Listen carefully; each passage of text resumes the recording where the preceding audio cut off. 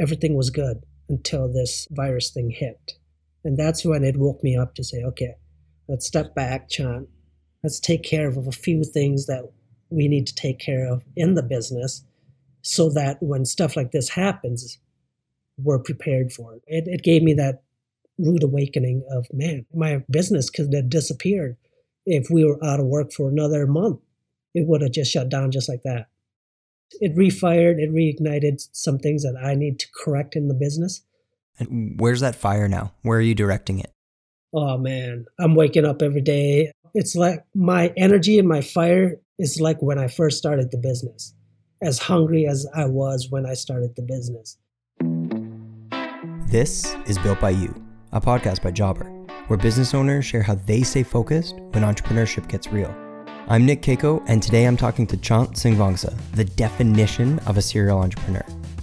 Chant started his first business offering lawn maintenance services out of necessity. He bought his first home, he needed a mower, and he needed a way to pay it off. After that, the entrepreneurial fire was lit within him, and he's since started multiple businesses. Landscaping, photography, a laundromat, phone repair, embroidery, and even a bait shop. He has that natural ability to see an opportunity in a problem that's probably felt by many others who are willing to pay for a solution. Today, from his home base in Jackson, Minnesota, he's reaching local customers through Singvongsa Landscaping and the Daily Hustle Photography, a national market with the Daily Hustle Embroidery Shop, and an international community with his Chant's Daily Hustle content on YouTube, Facebook, and Instagram, inspiring tens of thousands of people to push past obstacles in order to achieve their goals. But there's so much more to Chant's story than just this list. Today, on Built by You, meet Chant Singvongsa. So, going back as a kid, like what was the plan when you grew up? What did you want to be? Man, growing up as a kid, I don't think I had a plan. I was just enjoying life. And I wasn't good at school. I didn't really know what I wanted to be growing up, to be honest. I dropped out actually in 12th grade. I dropped out just to work because I wanted to work and make money. Growing up, we didn't have much. We were on welfare most of our life. And so once I had the opportunity to work, I said, I'm going to work. And so you go drop out of high school, straight into the working world. In the couple years leading up to your business, what kind of jobs were you doing? I started out dishwashing at a restaurant and then worked my way up to be a cook in that same restaurant.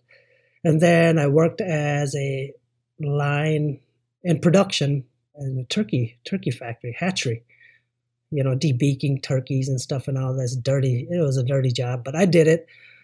I worked my way up on there, had the opportunity to move to Faribault, Minnesota to continue the turkey industry. So I was given a farm to be a manager and raise 32,000 turkeys, and they gave us a farm, and I was making decent money.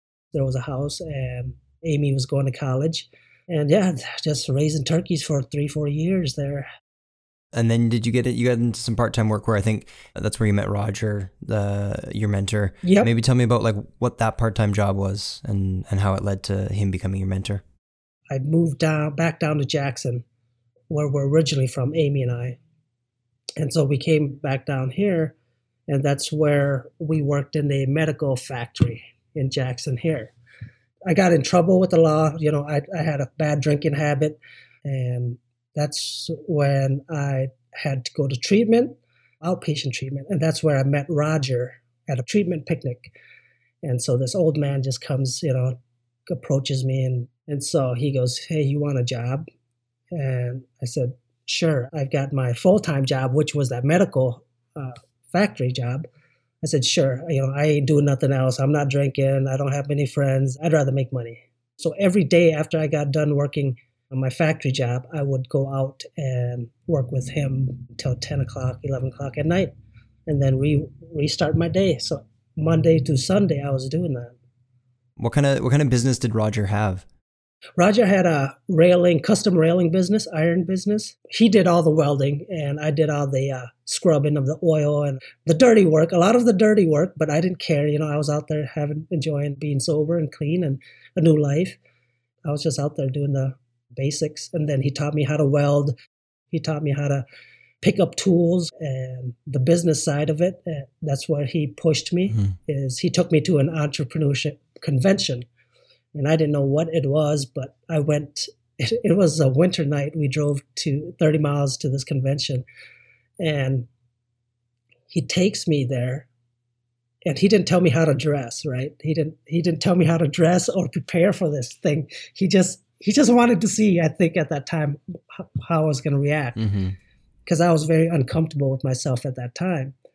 And so he takes me there, and I go in there. I've got my baggy pants, right? I got my baggy pants. I got my white T-shirt on. And here I walk in a room with everybody wearing suits, and I felt out of place, but Roger really didn't care. Roger just wanted me to experience get connected with people and network with people. And so he took me there and introduced me. He's shaking hands with everybody and talking to everybody. And that was it. I said, man, I want to be like those people. Everybody's connecting, everybody's talking. And that was it. And at that time, did you view him as a mentor? No, I really didn't. I took it as he was my boss. But when I look back at it, I think he did prepare me for what was to come. And you're still connected with him today? Yes. Yep. We're still connected. Yeah. That's great. So let's fast forward a little bit. It's 2008. You get the idea to start your own business. Where did that idea come from? And then how did you take it from idea to reality? We bought our first home. Well, with the first home, there comes maintenance. So then I needed a lawnmower. We were bootstrapping it, and our belt was tight, and we had house payments and all these bills now that come with the house. I couldn't afford a lawnmower. I went to Sears, and the Craftsman mower was, I think, $275. It was a 21-inch push mower with a baggier system. I said, I'm going to take a card out.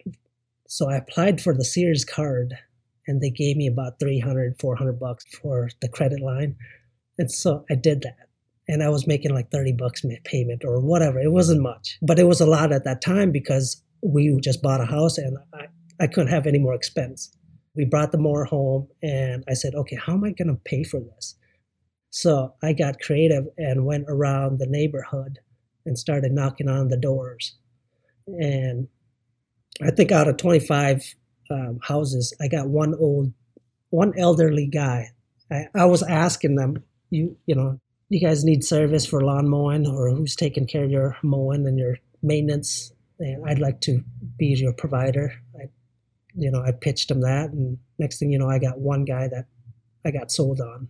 That I think I was mowing his lawn for $30 a week.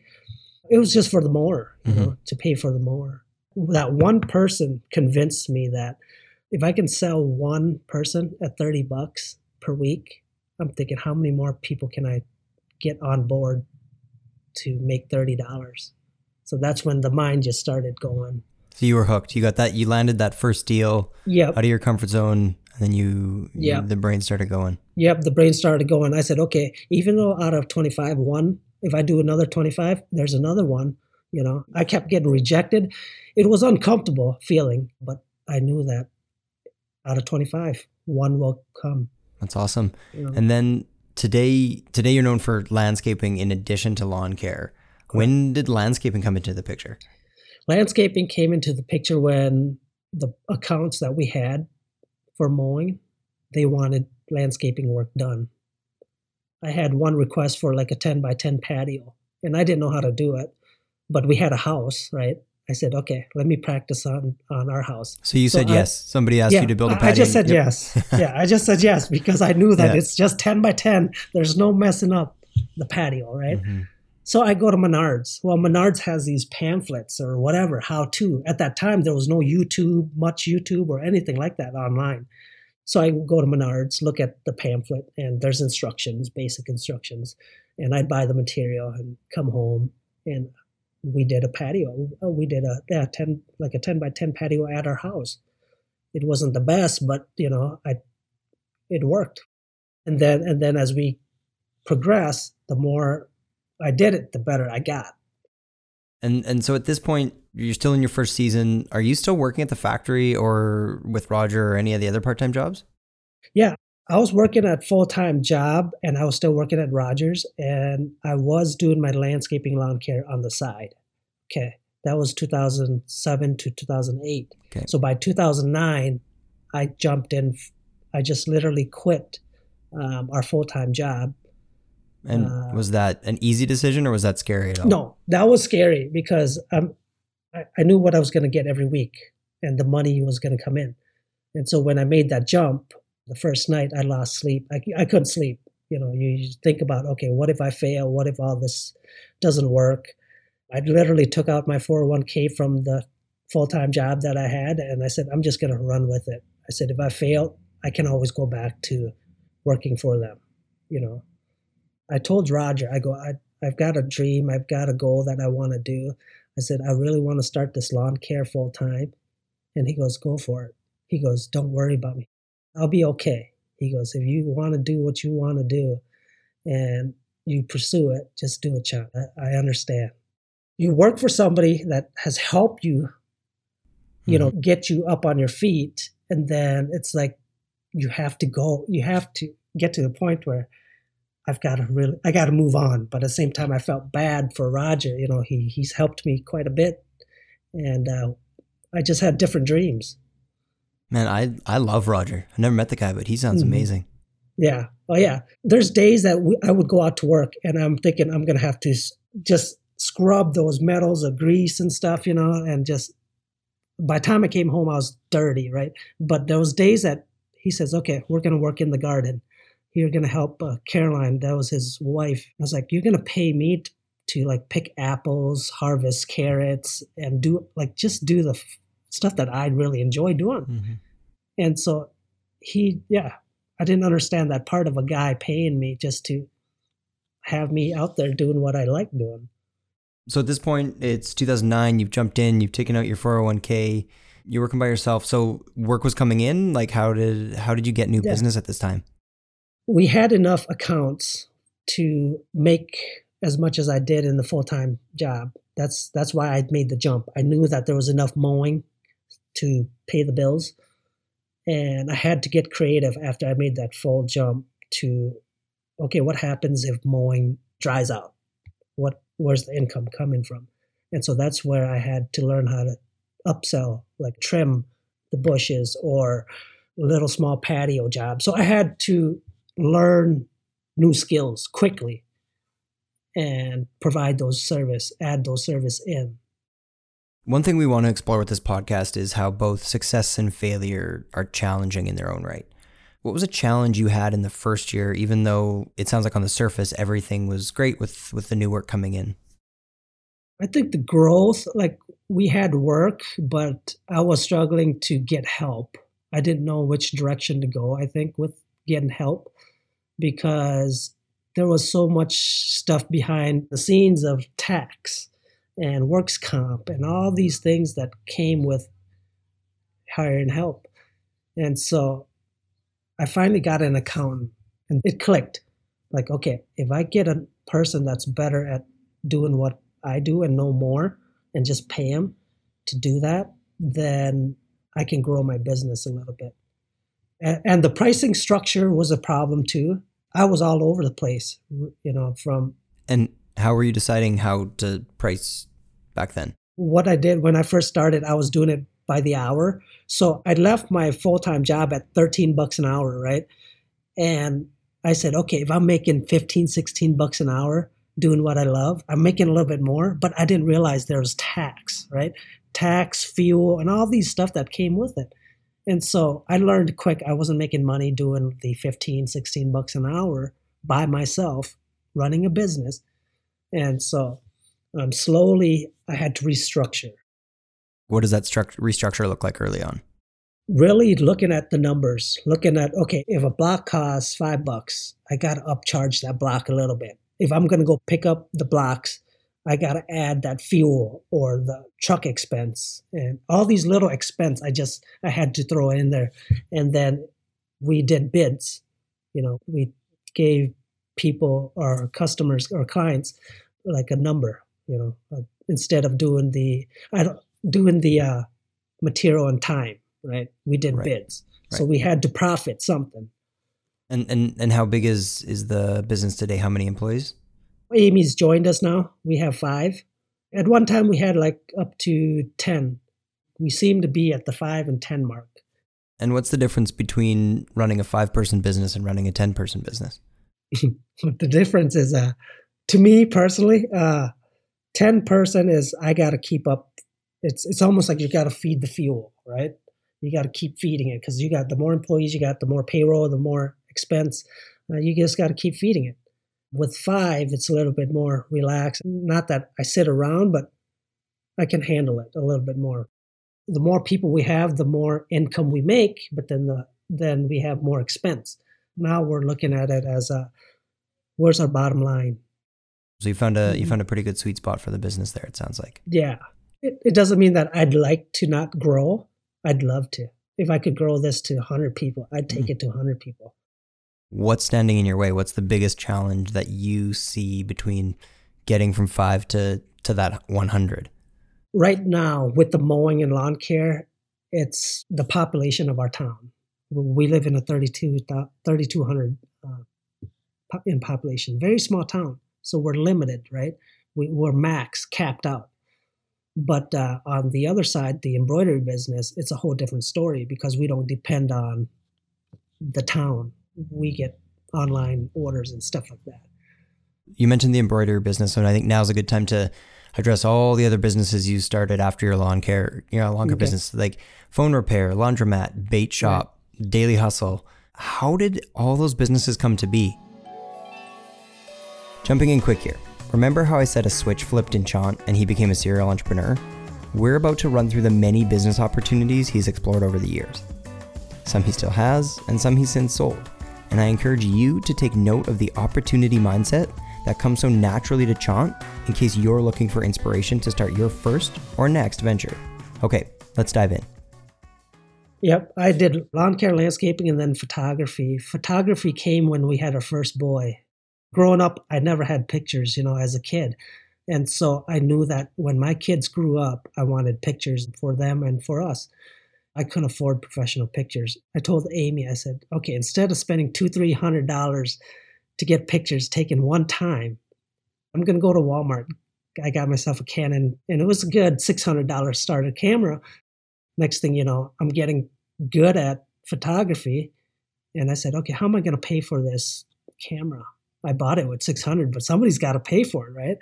And so there I started the business. I made a few $1,000s doing my first photography shoot. I remember my first photo shoot was a baby. And so that was it. Next thing you know, I was doing weddings, senior pictures, family pictures, and all that. And we got into the laundromat. The landscaping lawn care grew, and we didn't have no location or spot at our home. I told Amy, I saw an ad in our local newspaper, laundromat for sale. They got a 30 by 20 shed. And I said, I want the shed. I don't want the laundromat. Let's see if we can just buy the shed. We were living paycheck to paycheck, and we had, I think, $250 in savings. And we were down to the pennies on our checking. I go into the bank. Amy goes, you're going to go in and ask him for money, and we don't have any money? I said, I'm going to try it. I did my due diligence. I looked at the numbers on the laundromat and stuff, what it was bringing in, and if it could cash flow to pay for itself and all this, right? I pitched it to the bank. He goes, Chant, you need 30% of the value or what they're asking. I said, okay, geez, that's a lot of money. I still didn't give up. I went back and I said, what can we do? The banker that I was working with, he taught me how to negotiate the deal with the owner to make it work. Next thing you know, we own a laundromat, and I had to learn quick to how to operate it. All I knew was his cash flowing, gonna make the payments because we weren't depending on payments for the laundromat. And I just wanted the shop. That's it. And so, yeah, for 8 years, we ran this laundromat. So that's crazy. And then bait shop, phone repair business, again, out of necessity? Yep. The bait shop was, I love fishing, right? And the bait shop owner, he was getting old and he was elderly, and he was selling out the business. He was just selling the bait on an honor system where people drove through his alley and middle of the night to whenever. It was open 24/7, and he'd have a drop box there to stick your money in. So I said, okay, I needed bait for fishing, but at the same time, I was going to make money, and I didn't have to be there. After the bait shop was the phone repair. I'd run my phone over, plowing it over and dropping blocks. I'd have to get a new phone every so often through the whole year. And phone insurance only covers 3 times for repair. So I fixed the phone in the garage and it clicked. I said, I'm not the only guy who has this problem. So I started that business and we ran it out of the shop that I'm sitting in right now for 4 years. We had schools account. We were fixing iPads. So that's how that came about.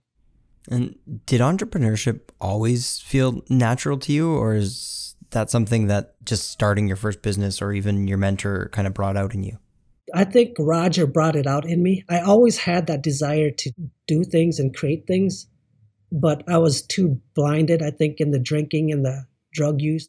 And then I think Roger brought that out. And next thing you know, once you light the fire doesn't stop. And still burning. Yeah, it just burns, yeah. Mm-hmm. So you started your business in 2008. You've clearly done a ton of stuff since then. What's your focus been for the last couple of years? My focus is to get a team, build a team that I can trust and to help me execute the vision that we have. And what is that vision? I want more people. I want more staff and just help as much people as we can. No matter if it's going out doing the landscape work or education, just get connected with people. So you want to build a team you can trust. I know a lot of entrepreneurs grapple with this, and can you maybe talk to us about how you are delegating to your employees and learning to trust them so you can eventually build that team? I've learned how to delegate because of Roger. Roger trusted me enough to do what he would do. He had the patience to teach me. So I brought that into my business. The way that he taught me and was patient with me is the same way that I look at everybody that we hire. I don't care if you don't know how to operate anything or you don't have any skills, but we will teach you. And if you're teachable, it's very easy to delegate and to trust. What's your one piece of advice you'd give a business owner who's struggling with that and who wants to hold on to everything? Mm-hmm. You have to let go. Start with a little. You don't have to give it all. Start with a little and build on that. It's hard because we all want it our way. But as long as the same result comes out of the end of the project or the job, and if an employee has a better way of doing things, that's great. In the last two to 3 years, I think you've grown the business, you've expanded, you're busier than ever. You said you're working on your busiest spring of all time. Any challenges in terms of success that you've had recently? Like we talked about early on, I have a lot of equipment. I've got a lot of expense. I got a lot of bills, right? Because we grew like 2 to 3 years. We've been growing constant, nonstop. And everything was good until this virus thing hit. And that's when it woke me up to say, okay, let's step back, Chan. Let's take care of a few things that we need to take care of in the business so that when stuff like this happens, we're prepared for it. So it gave me that rude awakening of, man, my business could have disappeared if we were out of work for another month. It would have just shut down just like that. It refired, it reignited some things that I need to correct in the business. Where's that fire now? Where are you directing it? Oh man, I'm waking up every day. It's like my energy and my fire is like when I first started the business, as hungry as I was when I started the business, because I think I got too complacent in the business. Everything's going good, but I was getting complacent. And this COVID thing just hit, and now I got the fire where I'm still working at, like, when everybody leaves, I don't get home till 10 o'clock at night. Then you wake up early, you repeat, and working Saturday, Sundays. I want to get to a position where nothing can take the business down. That's where I want to get to. We like to finish with 2 questions. So first, what advice would you give yourself back in 2008 on the first day of starting your lawn care business and knocking on those doors? I'd say don't be afraid of whatever happens, the rejections, the fear. Feel those feelings. whatever feeling you have at that moment, feel those feelings, but don't take it personal. And never back down, never back down. And learn how to get comfortable in your own skin. And what advice do you need to give yourself today? Enjoy the process and remember why I started all of this. Sometimes I get lost in what's happening and forget like what we have now. I'm always reaching for the bigger trophy, right? And the trophy's already here. Trophy's already here. It's just, just got to enjoy that. Thank you, Chant. That was inspiring. So we'll definitely need to keep in touch and see what business you start next. Oh, yeah. That was Chant Singvongsa. If you want to connect with Chant, look up Chant's Daily Hustle on YouTube, Facebook, and Instagram. We hope you're enjoying season 1 of Built by You, and we wanted to give a shout out to another leader in the lawn maintenance space, Jason Creel. You can find hours of instructional videos on his YouTube channel, Lawn Care Life. Thank you for supporting the people who support us. If you liked today's episode, we'd appreciate it if you left us a review, and we hope you'll hit subscribe or visit getjobber.com/podcast to hear from more entrepreneurs like Chant. Thanks for listening. I'm Nick Keiko, and this is Built by You.